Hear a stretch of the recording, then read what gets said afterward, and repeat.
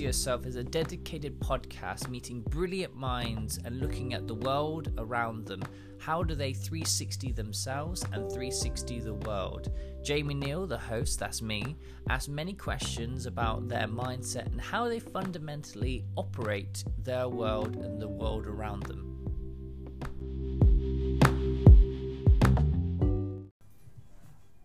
Hello Zoe, how are you doing? Good, thank you. So basically, as always, I always start these sort of things, and I'm always chatting beforehand, and we do like a 15-minute chat, and I always go, It's not switched on. It's not switched on, and I know it's not switched on, but I want to let you talk, but then I'm like, we should really be getting this on thing. So we're going to be chatting again, and we're going to be bringing up some of the points that you made, because there were really, really great points, and it's always talking about how do you start these kind of podcasts. It's like, where does it start? And I think I want to go back to kind of your experience and where you come from, because you've had an amazing experience with totally incredible brands, and now working into kind of marketing communications, also with tech companies. But maybe from your own mouth, like, how did you start, and where? So I'm one of those rare people that didn't go to university, and I'm 41, so for my age group that was quite unheard of at the time. But I was always really focused on, I wanted to do and achieve and start doing stuff quite young. And also I wanted to be a TV presenter, which you don't really need a degree to do. So when I was 18, I went for 2 jobs before my GCSEs A-levels results were in. One was at ITV and one was at Ogilvy and Mather. So I was either going to be a TV presenter or a media buyer. Okay, right. And I got both of them. So so I chose to go and try and do the TV presenting route. And when I got there, I realised that I didn't really want to court the whole fame thing. It didn't make me feel very comfortable. But I managed to sort of craft a career there that started in the commercial side, where I got trained on basically everything. It's an amazing training program. Sort of all the maths that goes involved in budgets and all of that kind of thing, selling, dealing with all different sorts of people. And then I moved across into sponsorship, and that's when I started getting involved more in the production side and working with exec producers to pitch shows to Network Centre and making really cool TV programs like Pop Stars. Don't you remember that back in the day? Of course, Pop Stars, yeah. So I sold that for sponsorship, and the only reason that program was made was because Nigel Lithgow, who was the producer, said to me, unless you get this sponsored, it ain't getting made. So who sponsored it? It was a company called T&T Beverages. Okay. So I had to think of like a whole marketing plan for that, really, which I'd never really thought of it as being like that now, but it was. So I had to think of a way of drumming up interest in that program to create a sort of buzz and hype, so that basically someone gave us a load of cash to basically fund it. So we made a short film. I said to Nigel, I need you to make a short film, because the concept came over from New Zealand, and so they had some sort of snippets of what to expect from the New Zealand show, and then he did some pieces to camera, and he spoke to the judges that were going to be on it, and we made this short film that we showed at the ITV they used to do like a presentation pre-season of all the shows coming up. So we made that, and then we also sent that out to key advertisers. Like, I think it was probably on a USB stick at that point. I don't think we emailed it. This was a long time ago. To try and sort of drum up business, and we did a few other things which I can't remember now, but I did manage to drum up support. I did like a road show to all the agencies too, and it had so much interest that it was I went to sealed bids. So I think it was L'Oreal, Gillette, Pepsi and T&T that all went into sealed bids, and I think I was trying to charge something like 200 grand for it. That's what the rate card price would have been. I sold it for £3.5 million. Wow. Yeah. all in with the licensing deal. So I did a licensing deal, Yeah, on-pack yeah. promotions, competitions to meet Hearsay, and Yeah. were obviously the winners. So yeah, I started that. I did that for quite a long time. So if you hear this now, Pop Idol, if you Pop Stars. Pop It was Stars. pre-Pop Idol. It was paved the way for all Yeah, of because those. Pop Stars. Yes, Yeah. if you're listening now, Zoe actually made Pop Stars happen. So Yeah, that was it's me. true. It's and true. Nigel Lithgow. Yeah. But I mean, without you and your like marketing kind of like strategy, you wouldn't got the money and it wouldn't be made. So No. And it really did pave the way for Pop Idol, X Factor. yeah. Britain's Got Talent, probably eventually. All You know, those sort those of things. formats. Yeah. It was the first of those sorts of formats. So yeah, I was really lucky, and I was very fortunate. I've been very fortunate throughout my career to always sort of be. I suppose it is at the vanguard of every sort of new trend that's about to occur. So that was that type of format for that show. I did a licensing deal, which was the first licensing deal that had ever been done. I worked on the first ad-funded program that we did regionally, was with Bupa, and it was called Body Check, that ran in like Yorkshire Time Teas, I think it was. We did product placement. My boss did the deal with Cadbury's and Coronation Street, which was the first massive broadcast sponsorship deal, you know. So I've always been in those places. Yeah. And then went later on in my career when I was at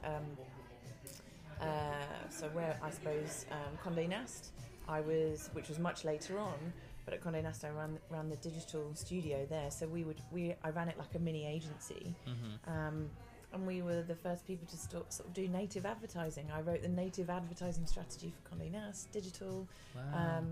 You know, then we did the first partnerships with Soho House, with all sorts of things. But now you know, there's Vogue partnerships as well now, which is the which did that come from the digital studio department? Yeah, so that was me too. Blue Gaydon, who's the creative director. Yeah. So she, I know Blue.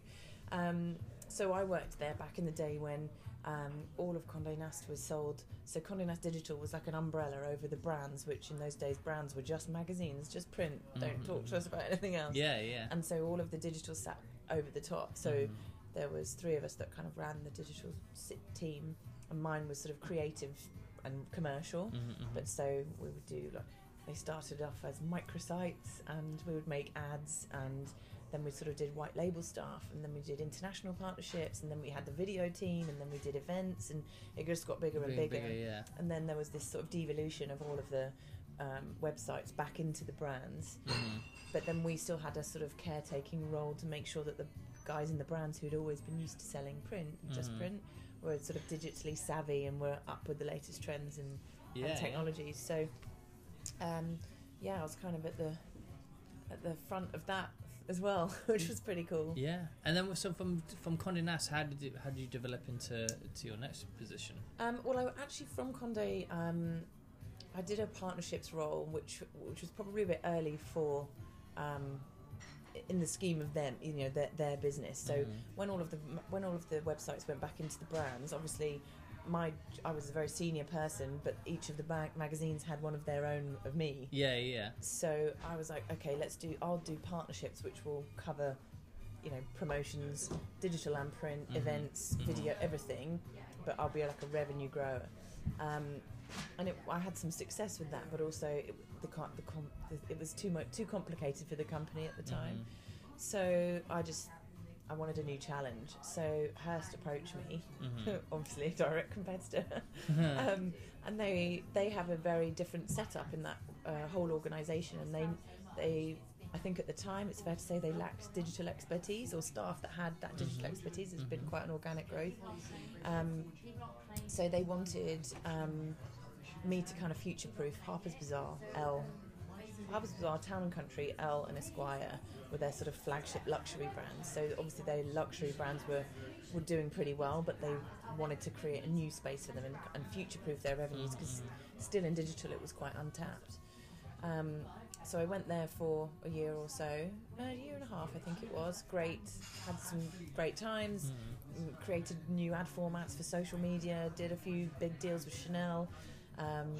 In the end I managed the whole of Chanel account for the whole of Hearst. Wow. And Burberry and Coach and a few, and then some more some other ones as well. So that was an interesting learning curve. And then my friend who Ran, who has this tech company, he was involved quite heavily with BlackBerry back in the day. And Is BlackBerry still going on? yes, and it's yeah? really having some successes now okay. as well. Yes. Yeah, they sort of disappeared for a bit, and Yeah. then they kind of came back again. But his experience, well, he's a salesman really, and he was responsible for doing the first big deal with BlackBerry in Wall Street. So he did an exclusive deal that every single person in Wall Street would have a BlackBerry. That just crazy. shot them through Yeah. the roof. And then he launched it in the Middle East as well, which was like an impossible market to launch a secure communications platform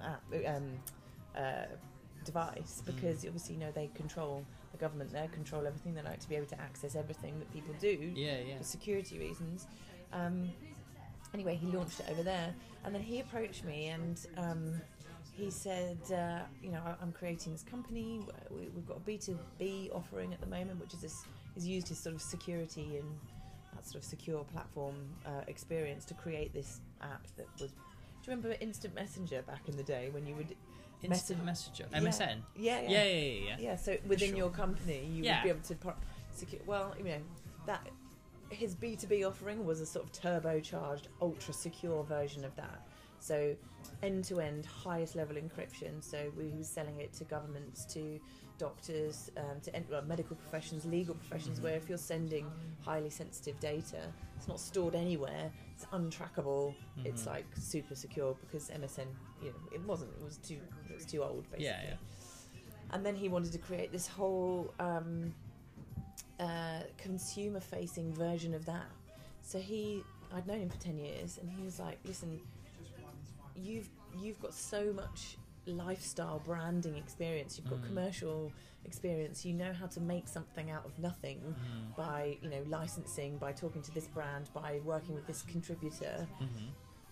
You could make this into something really big. Like these are our objectives. We're going head to head with WhatsApp. I was like, okay, small, but with all of these other sort of facets to it. There was a rewards program, there was revenue stream, there was content sharing. It was a really cool thing. It looked terrible. It looked like Vodafone and Tinder had a terrible child, and it was like it looked ugly. But I could see the potential in it. Yeah. So I went to be their, I guess, CMO for a global tech company, which was like such a different thing. Kettle of fish, yeah.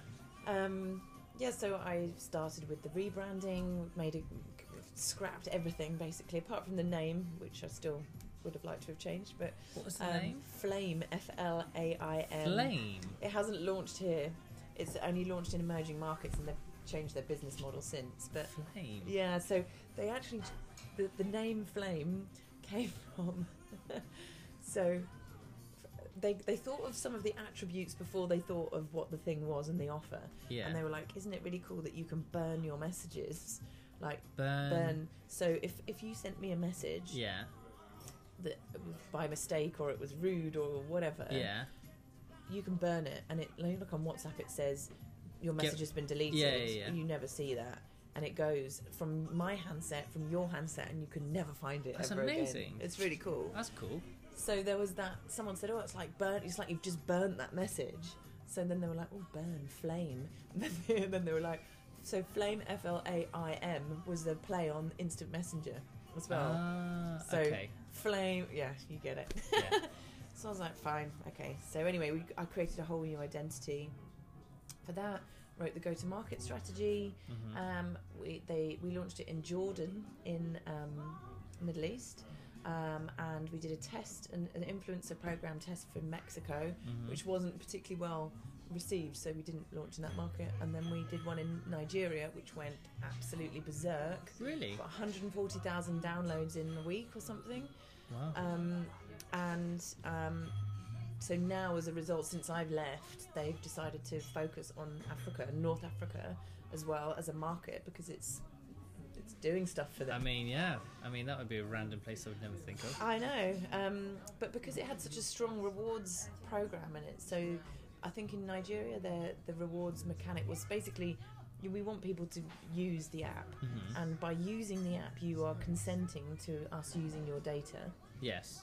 but you get something back for it. So whereas the WhatsApps and Facebooks and whatever are monetizing the data that they have about you, we would be, but we give you a revenue share of it as well. Okay, so cool. You'd either get data. So in each market was different. What meant something in a sort of remuneration way. So in some markets it would be they want an iPhone, or they want prizes. In other markets it would be cash. In other markets clever. it would be data. Yeah, And particularly in Nigeria, where data is very expensive and very hard to come by. For people use almost an equivalent of like dial-up. It's so slow, and they have like 500 meg of data. Oh wow! Okay. Like they have nothing. So we were like, here's 2 gig of data if you share this with 10 friends, and then they use it, and they're like, what? Of course, yeah. So that's why they had so many Makes sense. downloads. So they're now working on a way of giving that a bit of longevity, so that they're not just constantly. Yeah. But data's a good thing because it doesn't cost. We would buy it from a network provider, but it doesn't really cost the network provider that. So they're making money, we make money, and then the user For sure, use money. yeah. And you were saying earlier before we started the podcast about like your work life versus your social life, and how it kind of took over when you were. Yeah, so I guess the reason the mindfulness of it, or the mindset of it. Yeah, I mean mindfulness, the whole sort of, I guess, spirituality piece, without sounding trite, has really become a big part of my life. Just slowing the fuck down. Yeah. Because you were saying you were such a what's it called? High achiever. High achiever, Yeah. and I am as well. I mean, and I think that's just in your system, in your personality. And I also think that London, we move in very similar circles. That's how we met. And, Yeah. Just to be fair, we actually met at Soho Farmhouse in the reception. So that's how we actually met. Yeah, checking in. This lifestyle is, it's all day, every day. You're doing meetings, you're doing this, you're doing that, and then you go out, and then you stay out until 2 a.m, and then you're up at 6, and then you do. And every job I've had has been like that, but no more so than the last one where I was working from home. There's that guilt feeling of, getting up at 6 and, well, I'm here, I'm working from home, so I may as well start working. And is it ever enough? But I ended up doing twice as much in my day working from home as I did when I was in an office, because I just felt guilty all the time that I wasn't doing enough. So as a result, my relationship suffered, my mental health definitely suffered. 100%. I was very flat, very down. There's a sort of defeatist sort of way of looking at things, and that lethargy that you get of, it's almost a bit hopeless sometimes. It sounds really dramatic, but I can see how people spiral into a depressive state, because I don't think I was a million miles away from that.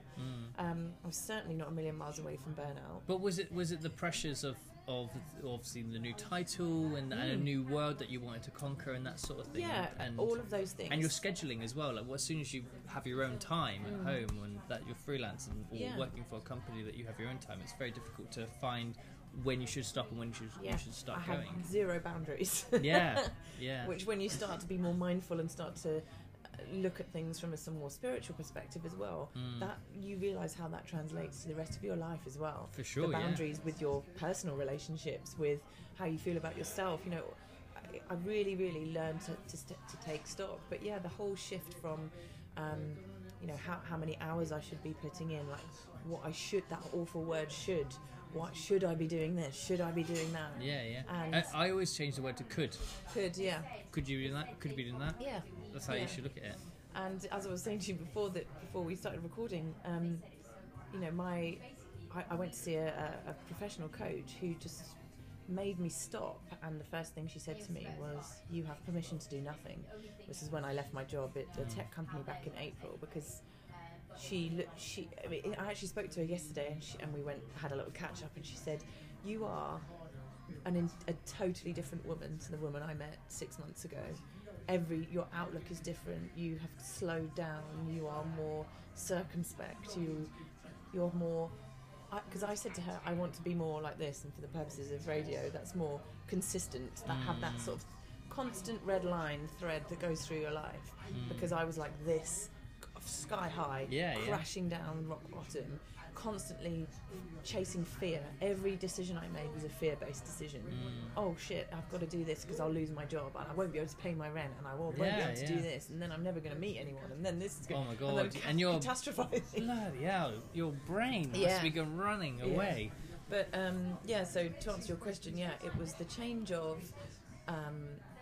physicality in terms of I was in my house and running a massive business from my house and remotely. The travel pressures, the pressure of it was a big jump up. You know, I was commercial director, which is still pretty senior, to CMO is a big jump. Big title, big salary, big expectations, different market, tech. Never done it. I was always considered the techie one in fashion or the techie one wherever, but I was just compared to them. I wasn't a tech person. So learning like a whole new language, if you like. It was a lot. It was a lot. It sounds like it. But it was great, and I'm so grateful for the opportunity. Yeah, but when was your kind of flag to go? Actually, I need to change this behaviour, and when do I need to slow down? Or the flag was, so I joined in the June. I'm actually losing track of time now. So I joined in the June, I think it was, or July, the year before. And I think it wasn't that long afterwards where I was like, this is untenable to keep racing ahead at this pace. And then you fight with your inner demons, which is don't quit. As a high achiever, don't quit. You can't give up. You can do this. You know, you just one more push beyond this and it will be fine. And also, you're not used to working in a startup. You're entrepreneurial, but you're not an entrepreneur. So, you know, give yourself a break. It will be fine. But I would say it was probably July, August, September. I would say by October, November, I was frazzled. I was frazzled. I don't really remember a lot of that period other than traveling, doing work. I don't remember really seeing anyone or doing anything that meaningful. And then it was like, it's always around, my birthday's on November the 5th, so it's always around this time every year that I start to get, you sort of reflect a bit on, you know, getting a bit older, and I guess it was that time, so a few months up into that job where I felt like that.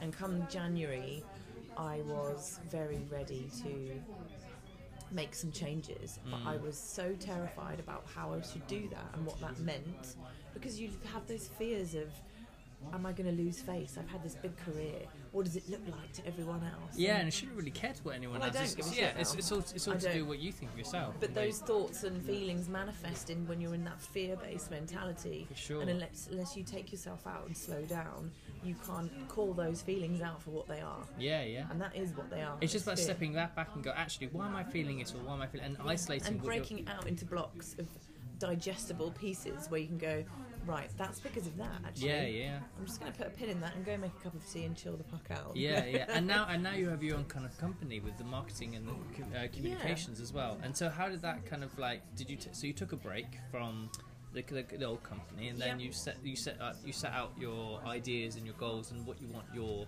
life to look like now, and how's that going for now?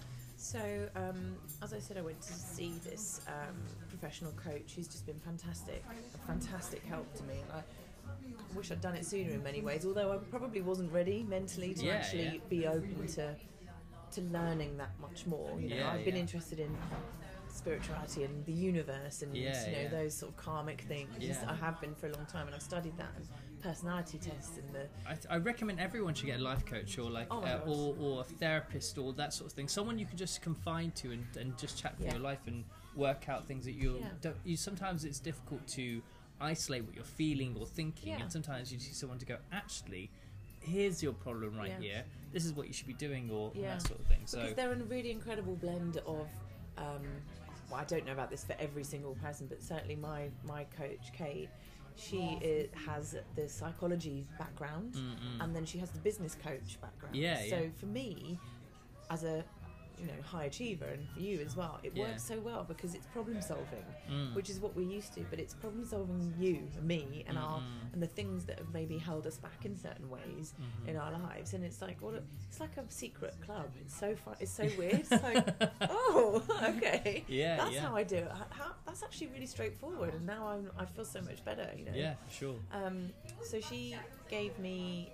So as I said to you before, the first thing she said to me was, if money was no object and ego was no object as well, don't worry about how it comes across or what people will think. What's your ideal working week? And I said 3 days a week. And those other times I'll be helping people, because that's come out quite a lot, that I really get a lot of pleasure in helping people, whether that is on a pro bono, sort of in a pro bono capacity, with helping people who are just starting out that could use an hour of my time a week, or whatever it is that they couldn't afford to do or wouldn't even know where to start. So I am helping a few people out with that at the moment, to mentoring, to going to an old people's home, whatever it might be, and also just connecting with people, seeing my family and friends, and not just being super high or super low, just having some sort of constant in the middle, and just feeling contentfulness. Yeah, exactly.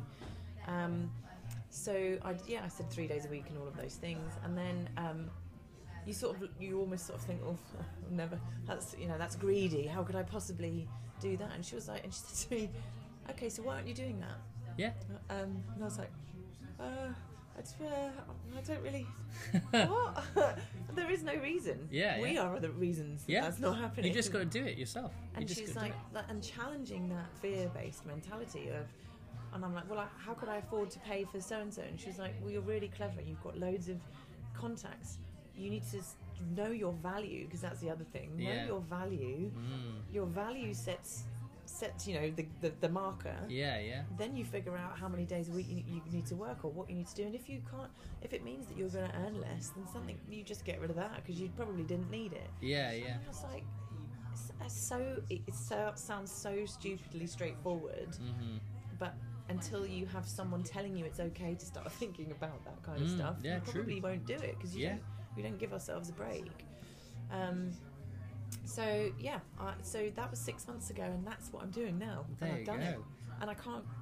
Some days I'm like, I've actually done it, and I'm still learning to get better at giving myself a high five.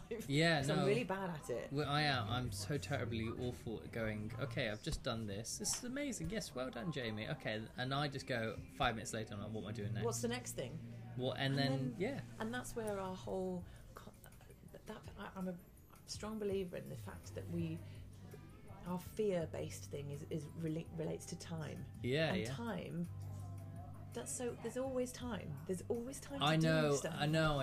I'm totally opposite, because I'm very different generation to you, and I'm in the generation of like time is very short, and still for me, I'm early. Nearly on my early 30s. Sorry, late 20s, nearly early 30s, and. For me, I'm still trying to fathom this idea of you've got enough time, because I always think time is not enough. Well, same. That's how I've always felt. Yeah, always. But if we stop thinking about the how and the when, that's how am I going to do it, and when's it going to happen? If you have a bit more faith. I don't know if you ever read anything by Gabrielle Bernstein. No, I haven't. Or listened to anything, and she's been a really great help, because she wrote a book which has become like a Bible to me, called The Universe Has Your Back, and it's about, it's faith led, and it's not necessarily about God, or a man in the sky. It's a higher power. Something else is controlling things, and if you tap into that, and relinquish some control of your life, and have some faith in your own abilities, and faith that something else is going to. You're on the right path. You're going in the right direction. What you experience is what you're supposed to have. If you have faith in that whole concept of time and immediacy, and it's got to be now, it goes. So I still have that. I have to check myself with it, particularly as I get older, because I still feel like I'm 27, and I'm desperately trying to hang on to that. But also, I'm like, what is that? It doesn't actually matter about how old I am. It doesn't. Like, I used to really worry, and I'm sure a lot of women have this thing as well. you know, I've always felt pressure by whomever outside influences to have children and get married and do a thing, and I have been married and it didn't work out. And I love children. I don't feel like I need to have a child to complete my life. Yeah. But I still love, and so I'm being sort of battling with that feeling of I don't know if I want it yet. And then people are like, well, you're running out of time. And that was one of the first things that I said to my coach. I was like, I was almost like, I couldn't catch my breath. It's like, I'm running out of time, and I've got to have a kid, and she's like, why? Yeah, why? Why do you want them? And I'm like, I don't know, I haven't figured it out, and I'm 40 at the time, and I'm 40, so why? I'm running out of time. She was like, well, A, you don't have to have kids. B, if you want to have kids, you don't actually have to physically give birth to be a mother. Yeah, you can be a mother in so many other ways. Yeah. And I was like, oh yeah, and I already am to my godchildren, to my, my friends' kids. Yeah, yeah. Like, oh God, I've actually got. And when you realise that, you've done it, you're doing it. Yeah, yeah. Don't worry about the next bit and the how and the when. I agree. I speak this to a lot of women, like even people that I'm like my best friends and all that sort of thing, because they're all very high achievers, or the dancers, or the creatives, and that sort of thing. And it's the same conversation about time, and about, like, my mother's highly religious, very very Christian. So there's a big thing for me to have kids, and I'm like, I don't know if I want kids. Maybe I want kids, but I never say that I'm definitely having them. And I think that's a really valid point. Or definitely not. Yeah, I just want to have the option to have them, and if I do, I do. If it doesn't, it doesn't. And I think if you don't listen to society, an extra person in your life is not going to complete you. People complete you, like the connections of people and friends. So if you have that, why do you feel you need to have a child to complete you? Because you're completed by your friends and family and yourself. Like, and yourself. I'm actually really proud of myself, of what I've achieved so far, and there's been some challenges that I've faced in my life with failed relationships or job issues or whatever it might have been, and I've overcome those, and it's made me a different person and a more calm and sort of, I don't know, circumspect, whatever the word is, like I'm a better, more well-rounded person now, and I'm really proud of that. And if I was going to have a kid, then great, but if I don't, also great. Yeah, that's exactly how I feel as well. I just want to have a happy life. Yeah, and I want things to add to my life as well. And there's, when you speak to your friends and they're like, oh God, I haven't slept for ages, and my relationship's suffering with my partner, and I'm like, I'm sure it's lovely. Yeah. It also sounds like a really big deal, so I don't want to do it lightly. I'm not doing it for the sake of it, and my relationship with my partner is more valuable to me than adding something else in to try and tick another box. For sure. It's just not a thing. So who knows? Maybe I'll be like the world's first woman to have a baby naturally at 58 or something. Maybe. I don't know. Maybe. And so now with this kind of heightened mindset, and you're kind of yourself a bit more, and you're not kind of thinking about all these kind of pressures and that sort of thing. How do you take the world around you? Like, how does that inspire you when you meet new people and connect to them, or go to museums, or you see like nature, and how does that affect you and your work and stuff? God, I don't know how to articulate that, but I have noticed a real change in me in taking in sights and sounds and being a bit more visceral about life. I've always really enjoyed anything creative and artistic. But I never really made much time for that in my life, and I might occasionally go to a gallery, or I might, whatever it might be. And now, I think in the last month, I've been to about 6 different galleries and museums and experiential things. And when I see things now, I actually take it in, and I'm seeing it from a different perspective. And it is, everything I do is far more mindful.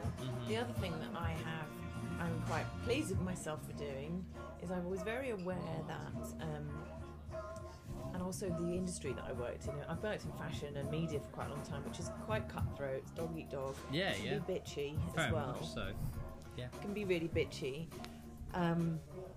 and down on people, unkind to people. And I'm not actually an unkind person, but I have acted in unkind ways and said unkind things. And I realise now that when I've done that, it's been because I've been unhappy, you know, like slagging off people. A lot of time it's literally never you, it's still a person, because they're dealing with something, and it just happens that it's in your way, or your... Exactly, it's their my coach says people transfer their pain onto you. It's true. So like I've been dealing with I have dealt with clients in the past who you've been on you've had a great relationship with them, and then suddenly they're like being really unkind and saying things to you that as if something terrible's happened. And I used to take all of that very personally and try and fix it so that they liked me. But actually it's just nothing to do with me. It's to do something else. I've had a shit day, and they are really insecure and whatever. So I'm much better at letting that go. I'm much slower to jump to a conclusion that someone is an arsehole or I've done something wrong, or create that friction, because I don't know, I'm just a bit more mellow. I also, it's like I always say about when energy wasting, you should never like all these situations where you're trying so hard because the other person's been mean to you, and actually the situation is that this person has had a really bad time with their family, a friend, or whatever, and then you're wasting energy by trying to fix it when nothing's really broken. It's just them doing their thing. Or when someone cuts you up on I don't know, motorway or whatever it is, I mean, just let them do their thing. Don't get stressed, because it's just like if you believe in the law of attraction, the universe, and that sort of thing. If you're sending out this negative stress into the universe, you're just sending out bad things. Why don't you just let it go? They're having a bad day. Let it go. There's no point wasting your energy on that. Totally. Your energy is so precious, and time is so precious. It's not short, precious. That you actually should just be using your energy for good, not for actually stress or bad. Yeah, I know. I completely agree.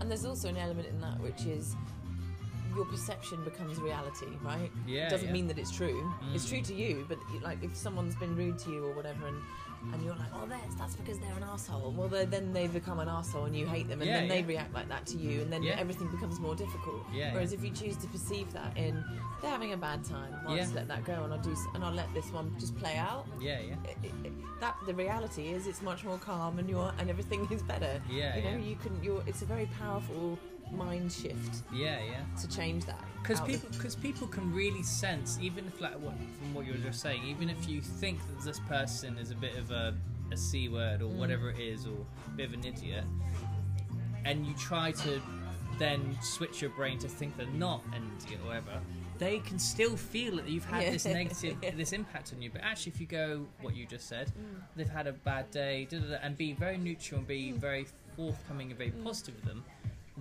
they'll instantly still feel the positive kind of energy for you, rather than thinking about the kind of negative thing of like in that moment where they did annoy you or whatever, that sort of thing. So that's why I always do. I'm like, you know, they were in a bad mood or whatever, so I'm just going to still think of them as a positive person. I'm just like, I'm not going to cloud my judgment or my perception of them. I'm just going to still keep it positive, and then when I meet them next, there won't be any sort of like energy weirdness, because I don't know about you, but as I got older, I feel energy really clearly. Yeah, me too. With people, and but I never used to know what that was until I started being more mindful and you know, reading all these books and everything. But I never understood what energy meant. But you'd meet someone and you instantly hate them, and you don't know why. Yeah. Or not hate's a strong word. I mean, but you would just be like, you wouldn't find you're like tensing up, or you're saying things that you don't know why you're saying them. Yes. And it's like quite inflammatory things or negative things, and that's energy, but I never knew what that was before. And Gabrielle Bernstein talks about raising your vibrations, and that's obviously to do with your energy. So if your vibrations are raised by, you know, you've been giving positive affirmations to yourself in the mirror, or just stopping and recognizing your accomplishments and saying that you're enough, and all of that, your vibrations run higher. So then you end up meeting people who are vibrating at that level as well. For sure, Instead of, you know, I don't know if you've ever noticed when you're walking around, if you're sort of head down and everything's crap and whatever, more crap things come to you. For sure, because that's the law of attraction. That's how it happens, because everyone perceives what that thing, and then that perception is reality. And it's amazing how just body language and all that sort of thing can affect. There's lots of tools, if anyone's listening, I hope some people listen. But there is lots of tools where if you could do in the morning and you do breathing exercises, you breathe in 4 times and breathe 4 times out. And in doing that, you release down, and then on the up breath, you release out. And so you bring your chest up. And at the end, you hold for 15 seconds, your chest up and your chin up. And that gives you the structure to bring your chest up and project outwards. And that allows you to go in your day to holding yourself up, because people really notice if you've got your chest down, your head down, they're going to think you're one in a bad place or negative, and they're not going to respond so great. So they're going to think you're in a negative place, and they're going to give you negative things. Because but if you're open and positive and smiley and showing light, they're also going to show you light, because smiling actually gets you everywhere in life. It's that really small thing about if you smile at the world, the world will smile back at you. How did you get into all of that spirituality thing? How did I get to it? So I was very I had a breakdown when I was 22, 23. Wow, that's young. Yeah, I workaholic. I was really bad. I used to work Monday to Sunday. We did emails until 2 a.m. in the morning, work on a Sunday. I was just crazy, and I was doing multiple jobs at the same time, fly around. And it actually happened when I was working in theatre, I was doing a job in Singapore, and then I was meant to go to Bali afterwards, but I had to come back to a job in London, and I also had some commercial work going on at the same time, so I was like juggling all these different shows. And I was with my assistant at the time in the studio, and I just basically had a moment where I just looked at the screen for 30 seconds and I just couldn't think of anything. Oh, God. And I started crying, because I was like, you know, when you are a creative person, you can't create, you just panic, and you're like, oh my God, why can't I think? I was like, nothing came. It was like basically running on empty. And then next day I was in hospital because I started coughing up blood and nosebleed and that sort of thing. And I just thought I was having a heart problem, and it actually was. I was just stressed and overdone. My housemates called an ambulance. I went to hospital, and they were like, "It's nothing serious. You just overworked." And then from that onwards, I started to cut down on my coffee, because I was on 5 cups of coffee a day. Yeah, I mean, I did that. It's amazing what just doing that does. Yeah, that sort of thing. And then my friend was like, stick to green tea. And then I started just reading books and stopping with the technology and getting out. I just used to go for walks around the block, go to the park. I realised in that moment that nature was really important to me. And at the time I was living in Richmond, so I was very, very... but I never used it. I never used Richmond. I didn't use the beautiful sights. And so I made sure that every Sunday, for probably about a year, 2 years, I would always have off. And I'd have that day just myself, just to walk around, have a tea. And that would be my ritual thing for like a year, 2 years. And within that, I'd start researching and writing about my thoughts and feelings and that sort of thing. And then someone said, "Oh, about law of attraction, The Secret." That sort of thing. I was like, what's The Secret? So that was my first way in, The Secret. Yeah. And then from there onwards, I was like, oh my God, energy. Because I always felt energy, but obviously, same for you, I didn't know what it was. And then you just kind of start researching more, and you realise actually my anxiety and all these certain negative thoughts would just go away, or you'd learn how to control these thoughts. Yeah. Because diffuse them. Yeah, because Geoff, who recently was on the podcast, he said this great thing. He says you've got your mind, which is very set in its ways, and you have thoughts which come in now and then. And thoughts are things that can stick or they pass by, and it's your job for your mind to realise what sticks and what goes. And having tools to go, because a lot of people, when they get their downward spiral, they don't have a strong enough mind to know to swipe away that negative thought, because it's just bouncing on a wall, and whatever sticks. And so these books helped me to have tools to be able to get rid of those. When I get that thought, it doesn't stick on a wall, it just bounces back and goes somewhere else. And so obviously there's days everyone gets them where you get it down, but then I also have the tools to go, knowing how to get myself out of that, whether I'm looking at a visualization board, or I go through thank you emails, or I just go out and have a walk and Yeah. see things, or I have a little chocolate cake because I like chocolate cakes, makes me feel better. And I think that's what, especially with this podcast, I want people to understand everyone else's tools and how Yeah. they get through kind of their daily life and how they Yeah. have their mindset. I think I bang on about this all the time, and anyone that knows me will be rolling their eyes right now. The thing, I really believe that in order to feel better, we have to understand ourselves and Oh, our for sure, yeah. personalities. And Yeah. that sounds a bit stupid to say that, or obvious, but it's quite a frightening thing for a lot of people to do. And I have friends and family members who just can't even, they don't really want to pull at that thread. Do you know what I mean? Yeah. But for me, this journey all sort of started when my marriage was breaking down a couple of years ago, and I felt really shit. And you know, in a relationship when everyone's blaming the other, each of you's blaming sure. the other person, and then you start to think, is it me? Like, what am I doing? Like, I actually want to learn more. I want to know. I know I'm a strong character. I know I'm outgoing, but they're not negative things. But how is that impacting on other people if they are a very shy introvert person, for example? They won't see it in the positive way that it was meaning to come across. Yeah. So maybe rather than tone it down, at least just understand how it makes people feel. So a friend of mine who was going through some therapy at the time recommended something called the Enneagram test. The Enneagram test. Enneagram. Okay. And I think the official test is called the RETI test, RHETI. I think that's it. And it's on the Enneagram.com, I think. It's life changing. It's it was for me. And what is it? It's a personality test, like a Myers-Briggs, I suppose. You know. Right. Okay. There's another one, I've forgotten the name of it. You know, like a sort of aptitude test, maybe. But it's A and B questions.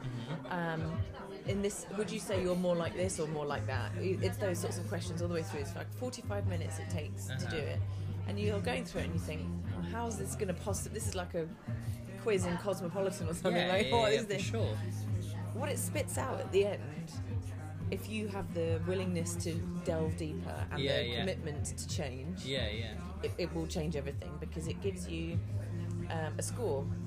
So there's 9 character types, basically, 1 to 9, although not in any order of better or worse or whatever.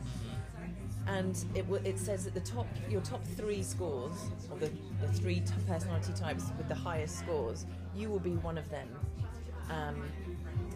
And in that, each of those is detailed really, really heavily on what that personality kind of does, what they respond to, how they interact with things. So I did that, and it came out with 8 and 7 were the same, but actually I know I'm an 8 because I read through all of them, and then 2.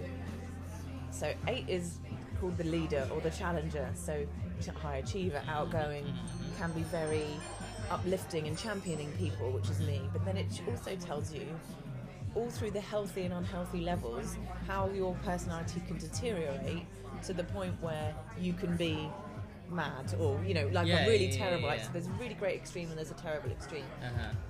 And understanding each of those levels and being honest, I do that, or that does happen. It helps you to identify in your daily life when you're, if I'm super happy today, and that's because, and now I'm going to start helping people because that's my personality trait. Whereas if you start to go down and why can't anything be work in my favour? You're like, okay, that it's to do with that. Again, it sounds really overly simplified, but seeing something written down, particularly if you've had challenges with depression or burnout or whatever, because a lot of that, we're putting those feelings onto ourselves and we're blaming ourselves for something. But if you actually look into these personality types, and you can see, okay, well actually I am a decent person and I can do these things, and this is where I find the areas of challenge in my life, and this is what makes me thrive. You can address each of those accordingly. For sure. It's just gives you amazing tools. So I would highly recommend. And where can you get this done then, the test? So you just do it online. Oh, you do it online? Yeah, and I think you have to pay like $12 to do it. So it feels like it's a bit dodgy, but it isn't. Yeah. And then I actually bought the personality types book. So when it spits out the answers to your test, it gives you as like a summary of each of those character types, which are really informative. But if you really want to go turbo on it, like I did, you buy the book, and then I was just in. And it explains it's really beneficial if you're with somebody, maybe even if you're not having challenges, but if you are, it's, you know, it is helpful. With your partner, you can get them to do it as well, and it tells you the things that are going to be challenges for those two personality types together. So if you're a 4 and you're a 7, you know, well, 7's really, you know, hedonistic and 4 likes to hide, or I don't know, I just made that up. But so how do you meet in the middle, and how do you understand each other better? I can't tell anyone enough how amazing it is and how it changed me. I think what a lot of people forget to understand is personality types, and like how people tick, and how people gel with other people. I think as I've got older, I'm really more aware now from dating so many different people and going and really isolating, going, well, that person was like this, and this is why this didn't work.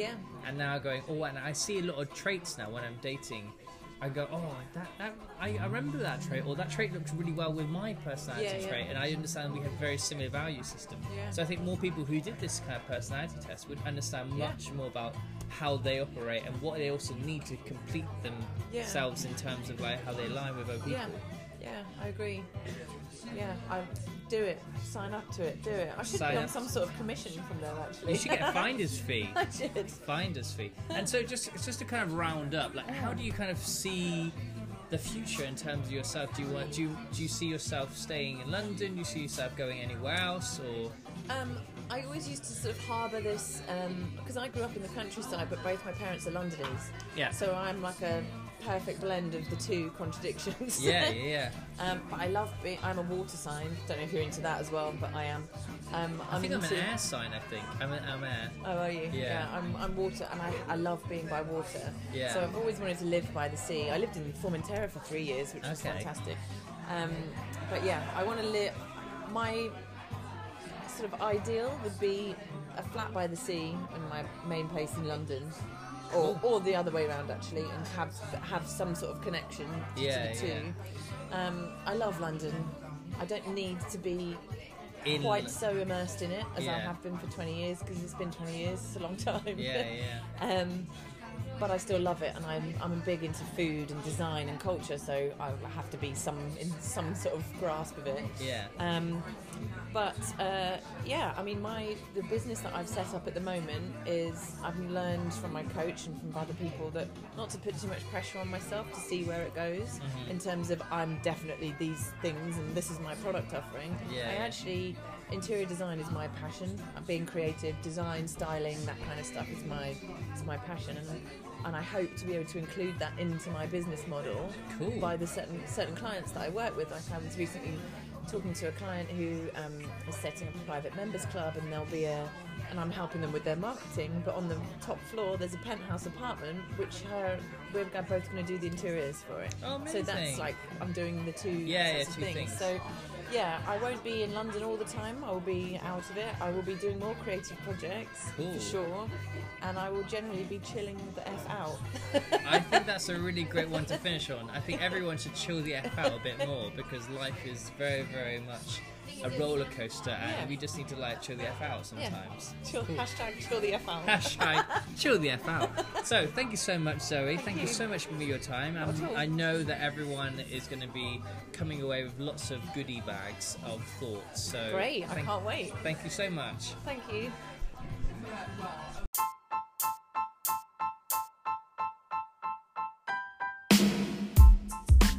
This is 360 Yourself, and I'm Jamie Neal. Please subscribe to our listings every 2 weeks on a Sunday.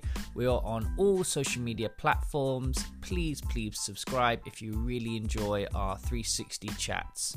You can also find us on Instagram at 360-yourself, and also for our host, that's me, Jamie Neal JN. Thank you so much for listening.